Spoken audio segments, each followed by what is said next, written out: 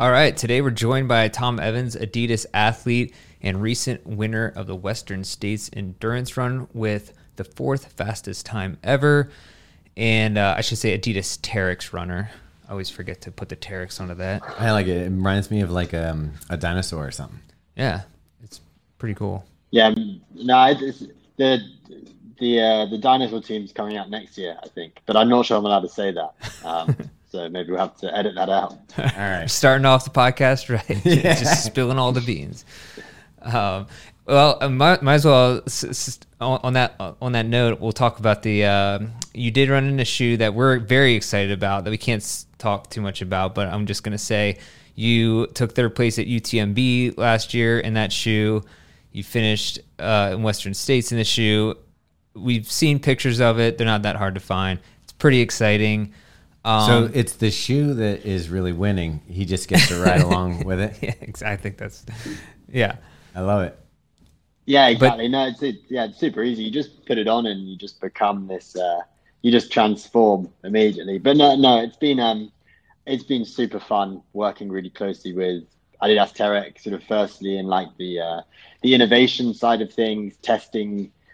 I didn't realize how much work goes into a shoe and how many like different iterations we've had of this same shoe, that you change what seems like a tiny part of it. Like you change the foam density by 3% and it becomes a completely different shoe, and it's less responsive and the ride's way worse. And yeah, it's been really fun and an incredible opportunity as an athlete to be able to put skin in the game when it comes to creating a shoe that's not just for me and for elite runners, but it's for everyone. It is a shoe that for me, it makes my trail running experience even better because I feel in control, yet I go faster. And it's just it's an incredible feeling. And what I'm really excited about is not just me getting to wear them, but I can't wait for at some point in the very, very near future, date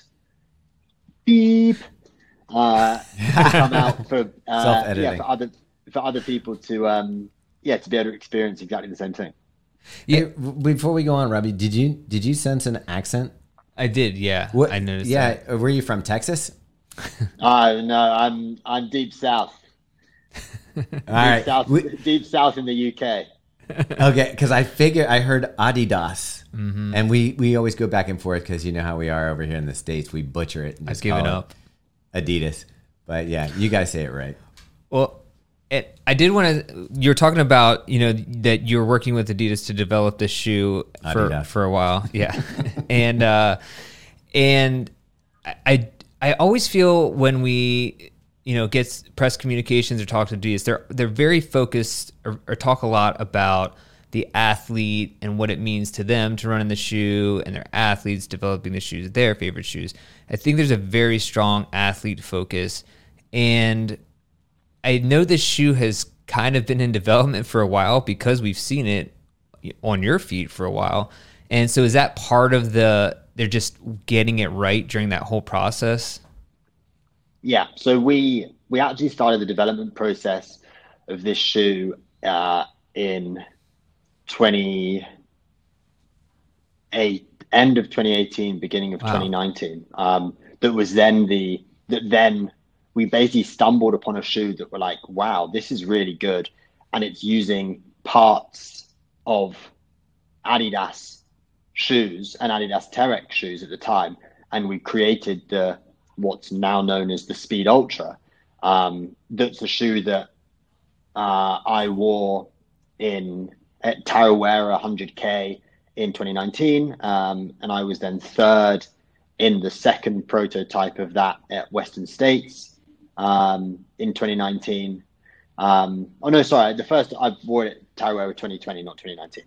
So the first time it was worn was finishing 3rd at Western States, and we then stumbled across, this works really well. Let's go for this. Let's put this into production. It's pretty easy to do as the factories have already got all of the parts. And yeah, I think it's been Adidas Terrex's biggest selling trail running shoe up till now, which is incredible. But the plan was always to create this super shoe, this super trail shoe, and sort of be really leading the way in technical, in technical trail running footwear and apparel. And I'm super excited that I think we're having a bit of a house organize and clear out at the moment. And I think I've got 9 pairs of prototypes of the shoes, and that's just me. That's not including the ones that have sort of gone to the lab and have been tested sort of by the actual robots, not people, in the lab, and sort of just for durability and things. So the amount of work it's taken to get this shoe to where it's been, sort of, and you throw the pandemic in there as well, like it's a super long time. And I think we were definitely at a stage where we wanted to get the shoe out, but we didn't want to rush the process. So things are a little bit different, but it's ready, which is what's genuinely, it's super exciting. And I can't wait for the release very, very soon. Let's rewind for a second, Tom, because that's great. And we obviously we're big shoe nerds and love all that tech stuff. But I want to learn a little bit more about you and some of the things that got you into trail running, because nobody starts with trail running unless, I guess, maybe in the UK you're so into cross country that it just got further and further. Can you give us a little, like, how did you get into running? What was your influence, and what's made trail running such an important part of the way you express yourself? Yeah, so definitely don't have sort of the standard. Well, I don't think there is a standard route into trail running. When I was a kid, like, I was super energetic and played every sport that I possibly could. And like, my school reports were always sort of, if Tom can apply himself in the classroom as he does on the sports pitches, he could be fairly clever. But that never happened. So then left school and I joined the army. And I went to the Royal Military Academy Sandhurst, which is the British equivalent of West Point. So I studied there for a year and commissioned into the British Army, into the Welsh Guards, and just played. The Welsh are very passionate people, and very passionate in particular about 3 things: singing, drinking, and rugby, which normally sort of end up going in hand all together. So I played rugby for the Welsh Guards. I played rugby for the army. And I just then got to a stage in my career where I couldn't turn up to work on a Monday morning with a black eye and a slightly broken nose. I stopped playing rugby, and I'd always been into endurance, and I'd liked sort of testing myself sort of mentally and physically. And I found sort of the easiest way to do that was sort of long days out in the hills. I got pretty fit. And then in 2016, I had some friends who did a race called Marathon des Sables. It's a 150-mile multi-stage race, self-supported across part of the Sahara Desert. When they got back, we went to the pub, had a couple of beers, and I rather foolishly said, you guys did really well. You finished in the top 300, but I reckon I can do better than that. Wait, have you, at this point, were you ultra running? No, I've never done a thing. Okay. The longest race I'd ever done was 10 kilometers in about 45 minutes. Look at you losers. I think I could beat you across the desert. I was like, I'm fitter than you. And I was probably my one and only ever alpha male moment. I said, I can be better than you. And the next morning, slightly hungover, sort of got reminded about this, and signed up to Marathon des Sables in 2017. And ended up being the first non-Moroccan male to ever finish on the podium in the race. I did a bit of... Wait, you finished? Did you finish in 3rd place in that race? In 3rd, third. Okay. And so I think... Wait, hold back on it, I think it makes sense. Real quick. Was there an actual bet on the line with your mates, or was there... I love that you dropped mates. I got it. They're not my mates anymore. But right. Well, did you have an actual bet on the line where they had to pay up, or was it just like it was just I can do better than you guys. Okay. And it was prove it.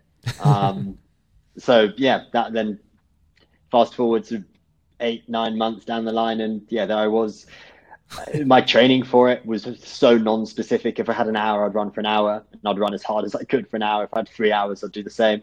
I didn't have a coach, didn't sort of follow nutrition, anything. I bought my watch at the airport before I flew.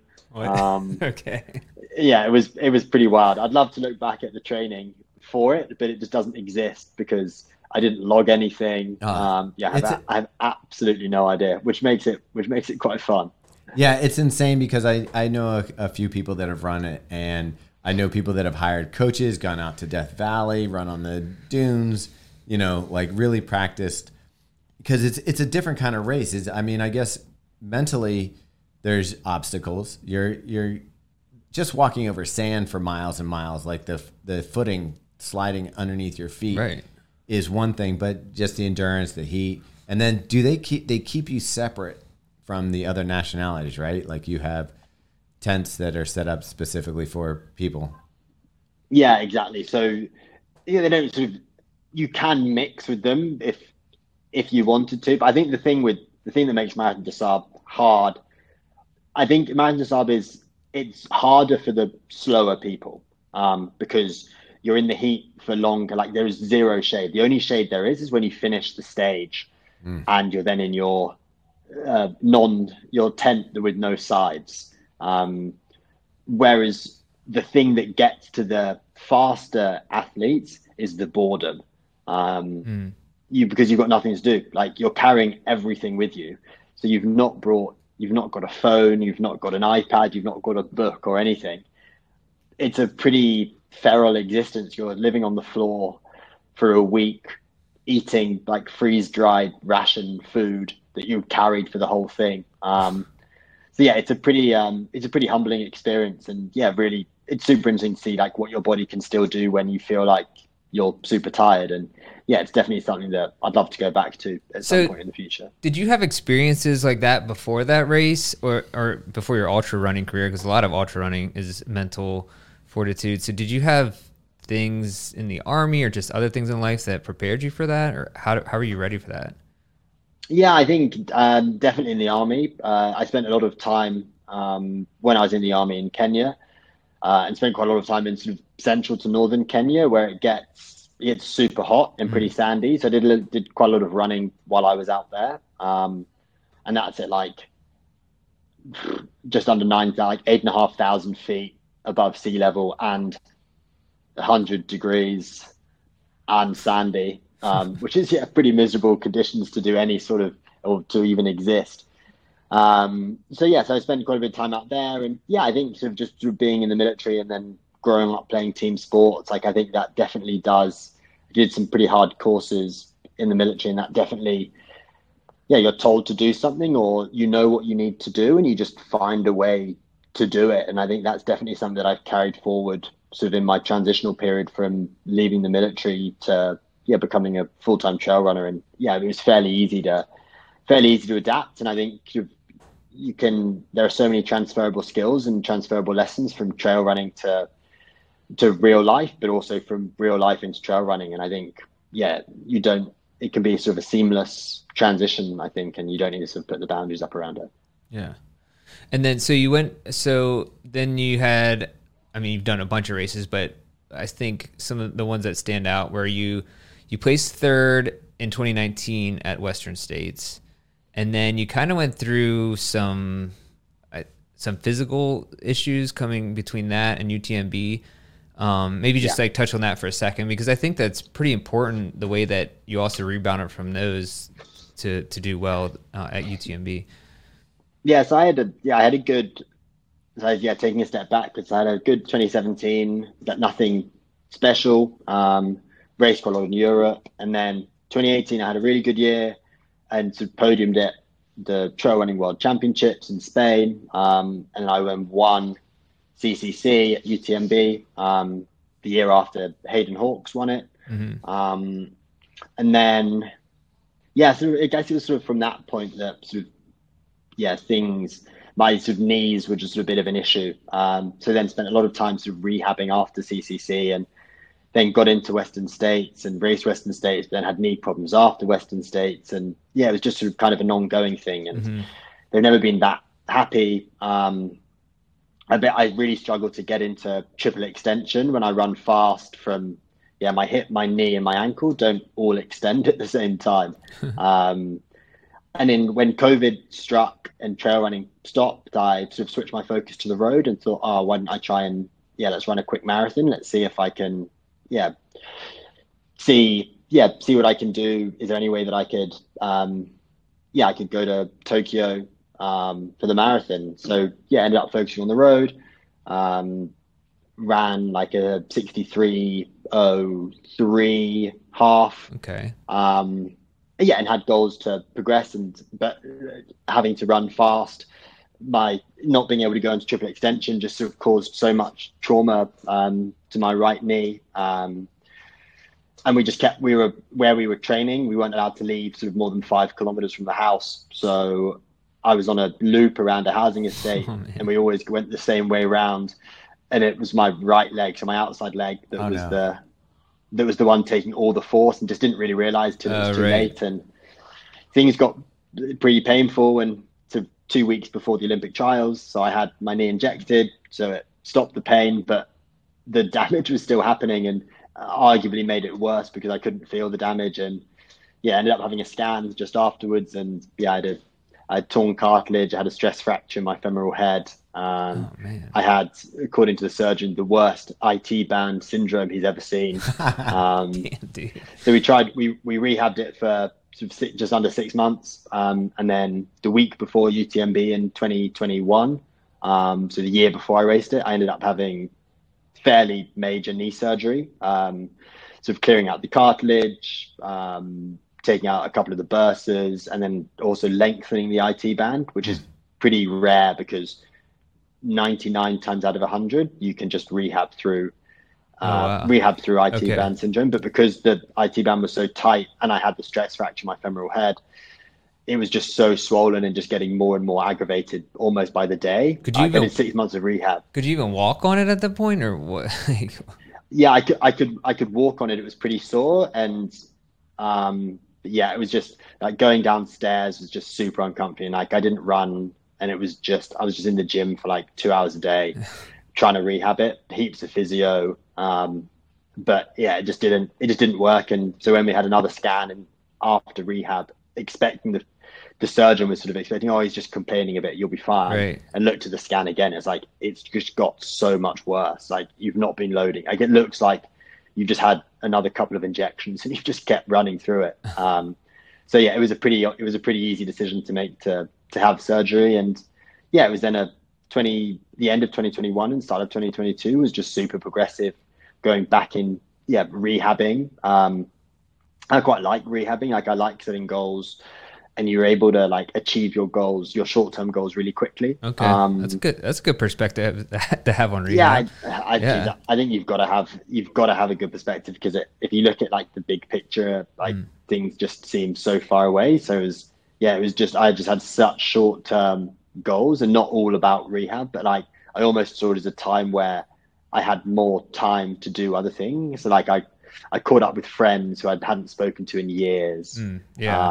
And I did way more than I ever did. And like I saw, instead of seeing it as time that I should have been running, I saw it as, well, this is just time that I've been given back, where I can do other things. So make it count. Then just a really steady progression in the training. There was nothing special about the training, and I'm coached by Scott Johnson in the US, and absolutely incredible. And I guess we just sort of flipped my training on its head, and instead of thinking like, how much training can your body tolerate, we flipped it around as like, what's the minimum amount of work you need to do in order to give yourself a shot in these big races. Okay. And so after following the surgery and everything else, was the goal to do UTMB? Was that like your peak goal? Before you get to that, I think there's a lesson here for the audience. One, you can be complete trash and need all the help in the world, and you can come back and win Western States.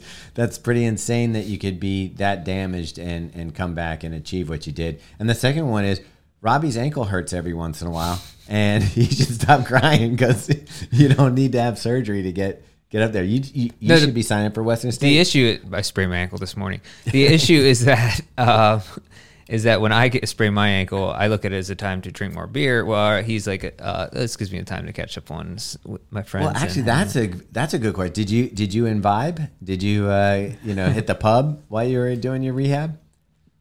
No, I very, very rarely drink. Oh, that might be it. Yeah.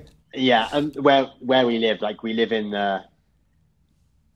but my wife is a professional triathlete, racing Olympic distance. And yeah, we live in a place called Loughborough that's sort of the sport capital of the UK. So yeah, all of our friends here are all athletes. And when I had my surgery, it was sort of middle of the season for them. So yeah, thankfully there were no distractions to go get hammered. Oh wow! No, but that is a good perspective to have because I think a lot of people, as soon as they are injured or have to rehab, it's just like everything falls to pieces, like their whole existence and persona. But to look at it as a way to, I mean, training is a lot of time for anyone, and anyone who's doing a marathon, ultra marathon, anything. So just to look at it in a way that's like, oh, well, now I have time to do things that reframe. Yeah. So wait, where do you live in? Is it in Wales, this town that you're talking about? No, pretty much bang in the centre of the UK. Okay. If you like football, in between Leicester City and Nottingham Forest is where we live. All right. Okay. So what's the name of it? If you know soccer at all. I know Robin Hood. So football. We know football. Very near Robin Hood. Okay. Very near Robin Hood. So what's the name of the town again? Loughborough. So Loughborough is the Boulder, Colorado of the UK? Pretty much. Oh, wow. All right. But it's sea level. All right. Cool. So, okay. So you had the surgery, and then was the goal race Western States or UTMB after that?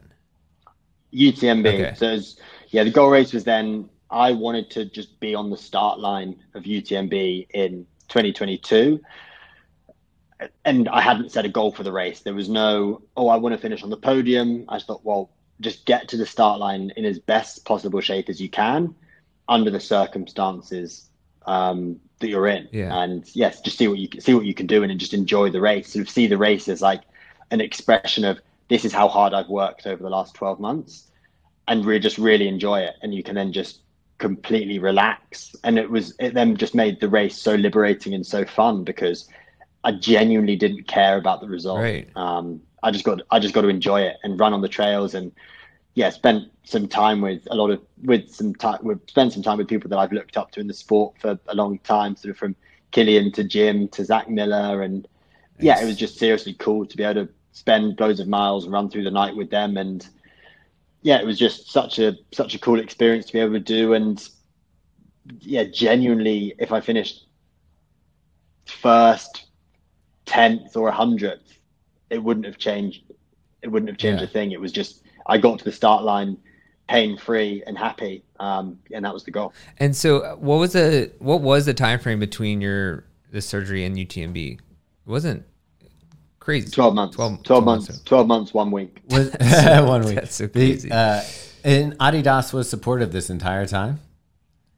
Yeah, really supportive. I went to, I think super supportive, and sort of did everything that I needed to do. And I'm also fortunate enough to be a Red Bull athlete. And what people see when you're a Red Bull athlete is they say, oh, well, it's a huge company sponsoring athletes that don't really do anything. Like, Red Bull did everything for me. Like, they paid for my surgery. Oh, wow. I did all of my rehab with them. Our gym was kitted out by them, so I could do my rehab at home during the pandemic. I then went to Austria for a month to their athlete performance center, and had either a physio or a PT with me for 3-4 sessions a day for a month. And they just really they want to get you back. Yes, they want to get you back because they want you racing. Yeah. But it's very easy when you're performing at your best for your partners, and I'm incredibly fortunate with the partners that I've got, but when you're performing your best, you're a hot commodity.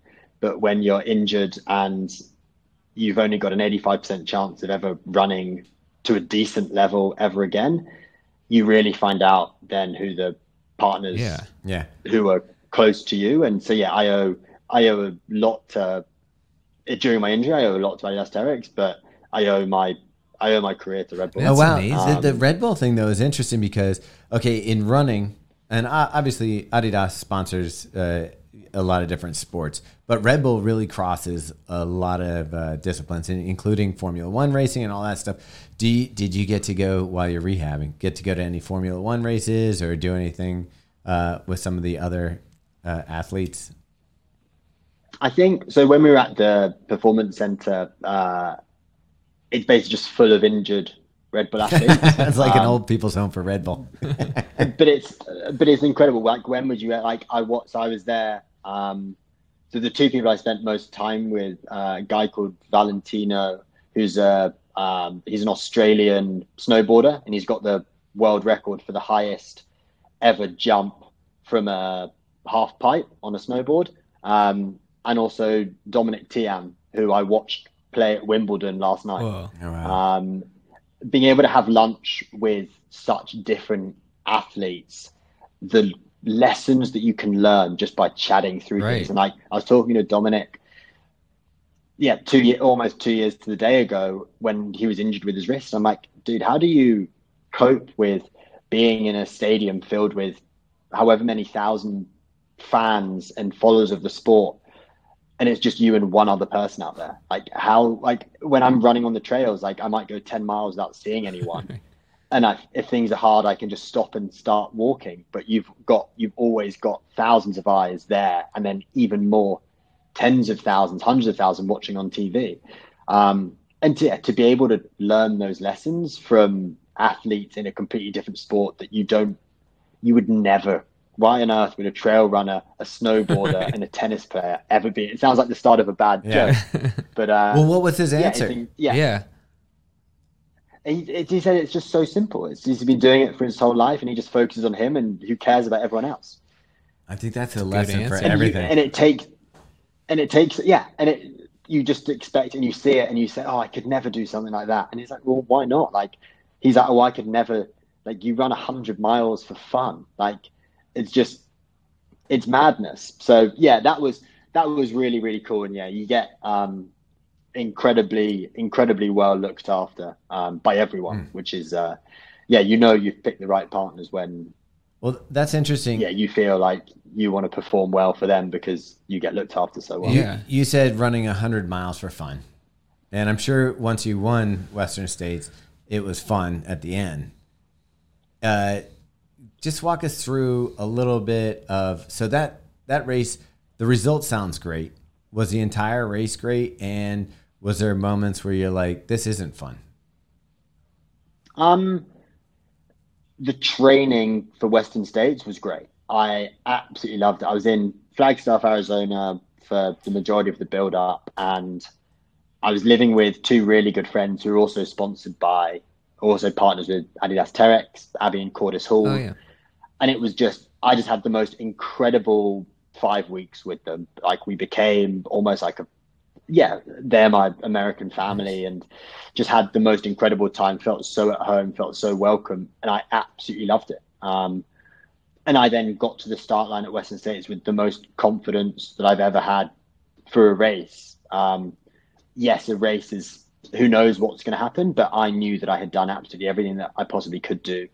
I knew I was in way better shape than I was in 2019. I understood the race so much more, and I was so ready to really commit to the day. And yeah, the race, did it go perfectly? No, there were times that were really hard that I had to dig deep, but I knew that was going to happen, and I got into the headspace before the race, like knowing that I am going to have to go into the pain cave in order to achieve what I want to achieve in this race. It is going to hurt. And if it's easy, like if it's hard for me, it's going to be hard for the people around me as well. And I think in order to win races, if you're racing in the right races, it's going to be painful to win. And I want to race against the very best in the world at this sport, and the sport that I love. So if you're doing it and it's easy, you're in the wrong sport, or you're in the wrong races. And so, yeah, I knew it was going to be tough. So when it got really hard in the race, I was thinking, right, well,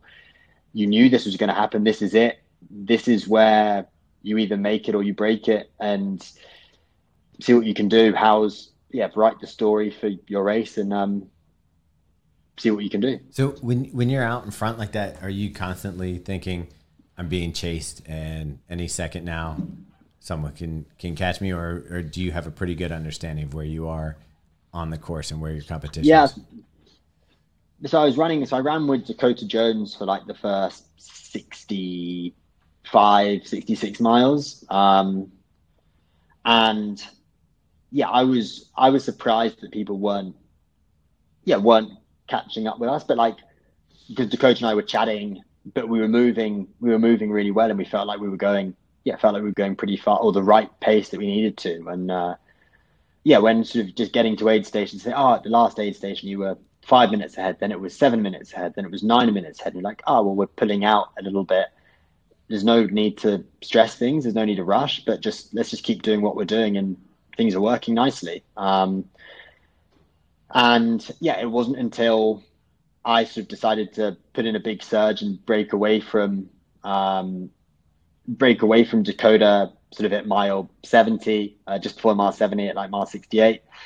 But I was like, right, well, my legs are good. And when I then got to the river crossing, I picked my pacer up, and I told them that Dakota was 10 minutes behind me, and I put 10 minutes onto him in 4 miles.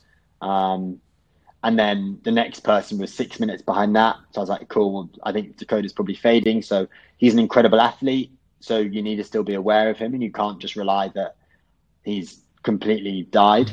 And then at the next aid station, I was told that I was like 24 minutes ahead. So then from Pointed Rocks, like with 5 miles to go, I was like, well, 24 minutes is a lot of time to make up. The only way that they're going to make that up is if I completely bonk, or if I fall over and do my ankle.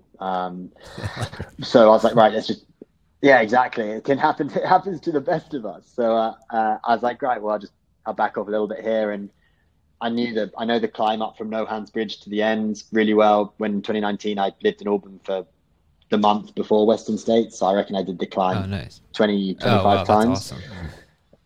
For this exact reason. So I knew, right, well, I know I can run up. I know I can run the climb.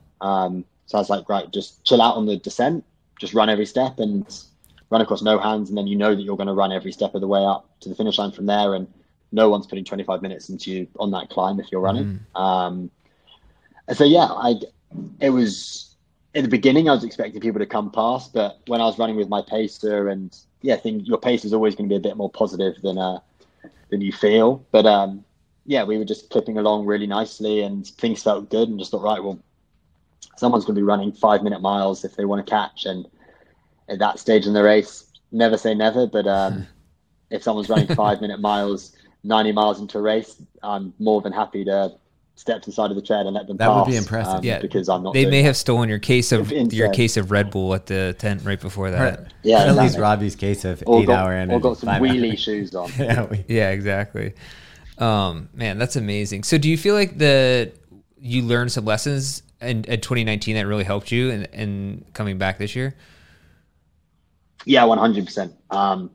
My training building up to 2019, firstly, like I thought it was good training, but it was way more, it wasn't specific enough. It was very marathon-esque with some longer runs. I was like, well, Western States is a fast race, so you need to run fast for it. And then in reality, like, yes, Western States is a fast race, but it's like still outside 8 minutes. It's like I think I was like 8:40 average pace, which isn't fast. Like I'm doing my recovery runs quicker than that. So it's not a fast race. So it was just getting really dialed into the specifics and the specificity of all of the parts of the race. And I think you can break the race into 3 different parts. Like the first third in the high country, it's a European alpine race. And then the middle third is you need to be strong descending and then climbing, because you basically go down, up, and then run into Forest Hill. And then the final third it's fast. Like it pays to have good leg turn over here, but you need to be strong. So I trained, I guess I tried to like unpick all the details of the race. So I did some fast stuff. I did some more mountainous stuff, and just try to tick all the boxes. And then with a couple of weeks to go, we sort of switched the focus to just getting super used to the heat. And it wasn't a hot year this year, but doing heat training like is still a super important part. And I guarantee I'd be amazed if anyone trained as specifically as I did for this race, or sort of followed a similar heat protocol to what I did. And I think it was just on the day, it was just that perfect storm of, I had worked so hard with Adidas Terrex of being creating this shoe that I fully trusted, to my nutrition being really good, and there were just no question marks with what my nutrition was going to be. My cooling strategies, like we'd practiced everything with my crew, from like making ice slushies that I could drink to like making my own ice bandanas that were exactly how I wanted it, to make it as comfortable as possible rather than just buying one off the shelf. We were like, well,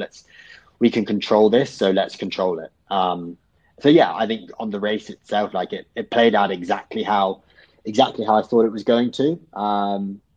And yeah, the training was, I don't think there's such thing as a perfect build up to a race, but it seems like in my opinion, this is as close to perfect as I'm probably ever going to get. And I'm happy to put my hands up and say, I doubt I will ever have as good a build up as this in my life. And if I do, that would just be incredible. Well, Western States is an iconic race.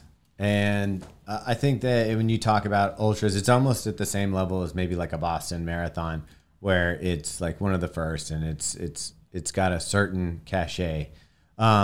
If you were going to name other races that you want to tick off to have your career be, something that you are excited about, what other races do you need to conquer? So I think of US races, I'd love to do Hard Rock. For me, I think it's just such an iconic race. I'd also love to do JFK 50. Oh, wow. Nice. I think it's a really cool race, and it's possibly on the docket for this year. We might have to go down for that one. Yeah. I'll just reporting live. I'll just see how things pan out. And in Europe, it's slightly sadistic, but everything is, as an ultra distance trail runner, it's UTMB or nothing. And yeah, having had good success at UTMB last year, but I think there's still room to go. And there are 3 men who have finished on the podium at UTMB in Western States. Francois Dane, a guy called Killian Jornet, I think heard of his him. name. I have not. He's pretty big time. Nothing. And then this random British bloke, me, which is pretty amazing. surreal. And there's no man who's done Western States and UTMB in the same year and done well. Well, podiumed a marathon. You're the only person that's done Marathon des Sables, UTMB, in Western States, podiumed at all 3. Yeah, I think so. I don't think Killian would be into a stage race. Yeah. No, Killian's not done a stage. No, Killian and Francois. Because Killian would just be like, I'm just going to run the whole thing in one shot. That's amazing. Yeah, and be like, hey, screw this waiting around. Yeah. yeah. What's the point? I might as well just finish it. So yeah, the focus is now shifted to UTMB, and see what happens. Just try and train. Like when you were in Flagstaff, did you ever hit the rim to rim to rim? I didn't. No, I think rim to rim to rim is great. I only did a couple of runs in the canyon. I think it's just too hard. It's too degrading on your body. I got killed. Yeah, I think there's lots of people who have left their Western States races in the canyon. And it happens every year, and you see it every year. And like, I did a lot of looking back at Jim's training for Western States, and like in 2019, he ran in the canyon quite a bit, but not in like 2016, 17, and 18. He ran so much in the canyon, and started dialing it back in 2019, and actually in 2021, like he hardly ran in the canyon at all in near to Western States. I think so running in the canyon like February, March time is absolutely fine, and it's probably really good training. But I think getting to May and June, it's just too much too soon. It's so hard. And I think, I dread to think how many souls of people's Western States dreams live down there and will forever in the canyon. That'd be good. Good one. Where dreams go to die. Yeah, exactly. Oh man, that's so. Real quick, you talked about your training and nutrition for the race. I'm always interested in what nutrition looks like for a 100-miler, especially for elite athletes. What did that look like for you? I think it's pretty different. I think when you talk about ultra endurance nutrition, people think, oh, like what foods you eating and things. And like for me, in a under 15-hour ultra, like I don't eat solid food at all. Like I work with Morton as my nutrition partner, and then Red Bull, obviously. And my nutrition strategy is super simple. I have a bottle of Morton, which is 80 grams of carbohydrate an hour. And I have a gel, which is 40 grams of carbohydrate. So like 120 grams of carbohydrate. Is that the 360? The Morton 360? Yeah, it's a 360 drink mix. And then a gel that is similar to the shoe. It's about to come. Okay, snap. I would say though, by the time I finish a marathon, which is not 15 hours, luckily, I am so sick of Mortons and gels. I can't imagine 15 hours of sucking down just sweet carbs. You got to have feel like you're just want salt after that, like something just not sweet at all. Yeah, I think it's nice. It's really nicely broken up with Red Bull. And then I'll have normal water and some electrolytes at the aid stations, but during it's fine. And have actually been working really closely with Morton trying to change things ever so slightly. And I can't talk too much about it, but there are more, and there are lots of flavors. Interesting. That are in the pipeline. Okay, that would be excellent. Yes, it's just so. It's incredible. So sticky and so sweet that's like I love it. I think it's probably the best for running, but I find myself during training wanting to use mix in other gels and stuff because I just can't take halfway through marathon training. I'm just enough. Yeah, no, I completely agree. And it's the feedback that myself and then lots of other athletes, mostly cyclists, because they train even more than runners. They've listened to the feedback and they've adapted things. So in the next this year there will be 40 different flavors 14 to choose from. 40. 40. I don't even know. Is there that many flavors? That's like one of those soda machines that you can change all the flavors at one but that's one machine. It's like that, but it's 6. It's done in a very, maybe it won't be 40. There's got to be steak and eggs. There's got to be what? I mean, it's like Jelly Belly. I'm willing to try. Popcorn. Yeah. Full English breakfast and all of these. But it's done in a very, very clever way. If anyone is listening and you've watched any of my YouTube videos or seen of my posts on Instagram, you'll see exactly what I'm talking about. There is some footage and evidence of it in use, which is I honestly wouldn't be that surprised if Morton was maybe part of the Matrix these are the foods we're going to eat forever. Tastes like chicken? Yeah, and you're but we don't know what chicken tastes like? They're kind of mysterious, and their packaging kind of gives off that vibe where we might be entering into that world. I'm not sure. I will take the red pill. Wait, is the red pill a good one? Yeah, I think the red pill is the one that lets you. But no. Yeah, you want to know one. No, I'm staying in the Matrix. I'll take the blue pill. I'll yeah. blue pill it. I'm fine here. This is good. I mean, I don't know. Your recent finishes are somewhat superhuman, so I'm not even sure that I can trust you at this point. But Dude, you might be part of it. It's the Adidas shoes, a Red Bull, and some flavored Mortons. Yeah. So how much Red Bull do you drink, say during an ultra? So because I was in a can, I wouldn't take it with me, right. But I would then have it in all of my aid stations. And so depending on the temperatures, caffeine on the effect of caffeine on core body temperature. Caffeine can increase your core body temperature quite a bit. So I would look at something like, if you looked at when we were going through nutrition planning for the race, you thought, oh, well, we could use caffeine in the canyons, for example, because you want a solid effort when you're climbing out, but also that's the hottest part of the race. So, and I think actually a lot of people make that mistake and they start caffeining at Western States too early. So my plan that we executed, I didn't take caffeine until sort of mile 55 at Michigan Bluff.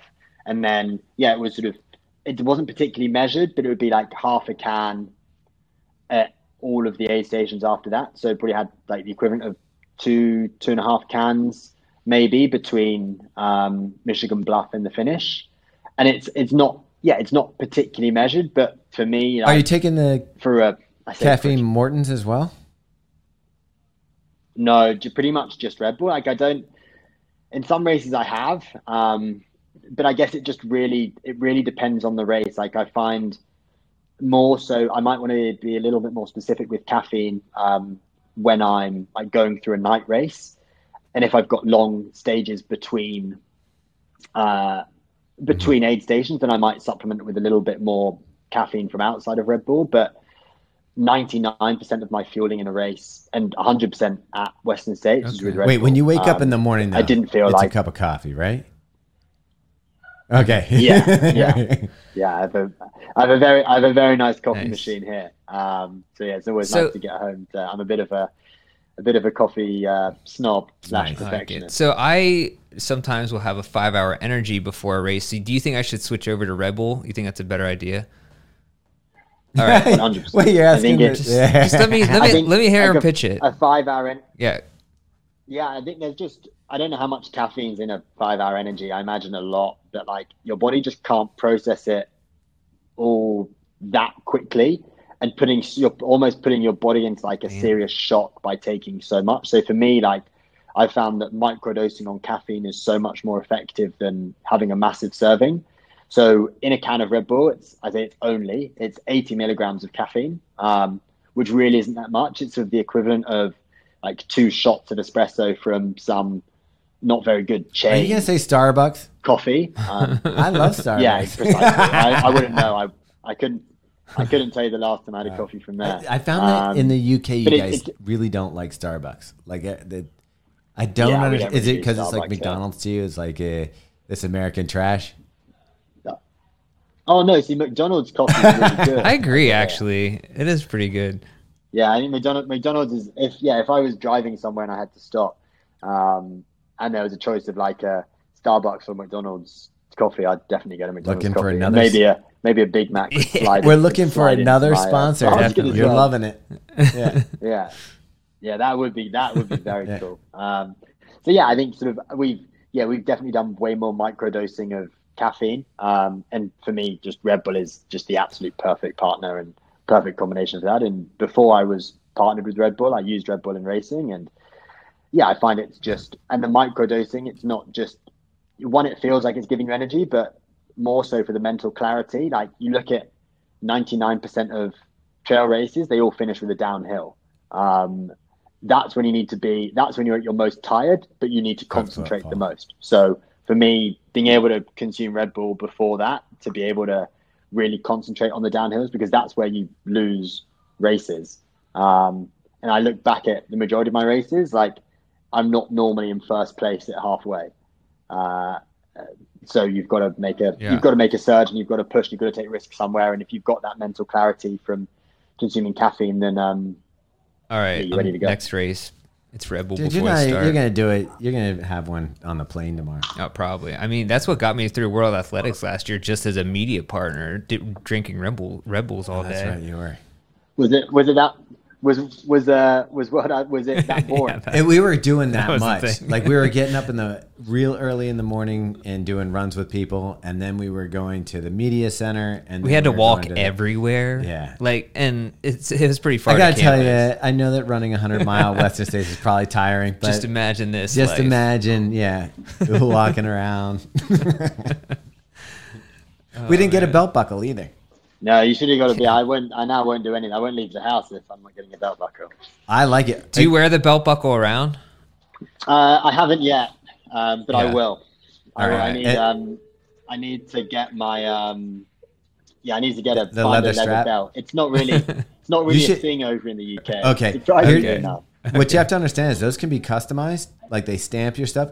You could get your name and your time on the belt, leather belt, yeah. and then Now that would you be really cool. boss. Get yourself some Wrangler jeans and a cowboy hat, and you. I've already got a pair of cowboy boots. So Oh, you're halfway there, dude. In Yeah, I'll be England, you'd be looking great. that'd be like me walking around like a beef eater here. Like it'd be a yeah, sight. exactly. Yeah. You know. No, I think in a England football shirt with sunburn is probably more accurate. That's what British people wear. All right. I like it. All right. Anything else, Don? No, I think we should probably wrap it up. Yeah. We've taken up an hour of Yeah. his time. Plus, there was some snafu in the beginning, so he's like waiting around while we're trying to figure out technical issues. So we really appreciate that, Tom. Man, you're a rock star, killing it. Oh no, guys, thanks so much for having me. It was great fun. Definitely. Yeah. All right. Thank you Good for luck your at time. good luck at everything else you got coming up. Thanks very much. Thanks, guys. before you go, can I hear you say Adidas, but not the way that you say it? Say it the way we say it. Adidas. Oh man, That was that's close. pretty- That was that's close. pretty good. Yeah. Yeah. You'll need Can to you work can on you that. say how I say it? Adidas. Yeah, close enough. It sounds Adidas. German. All right. Yeah, it does sound true. Yeah. We're bad at. We're so bad at Adidas. accents. Yeah. Perfect. Well, thank you very much, guys. All the best. Take care and chat to you soon. All right. Take care. Thank you.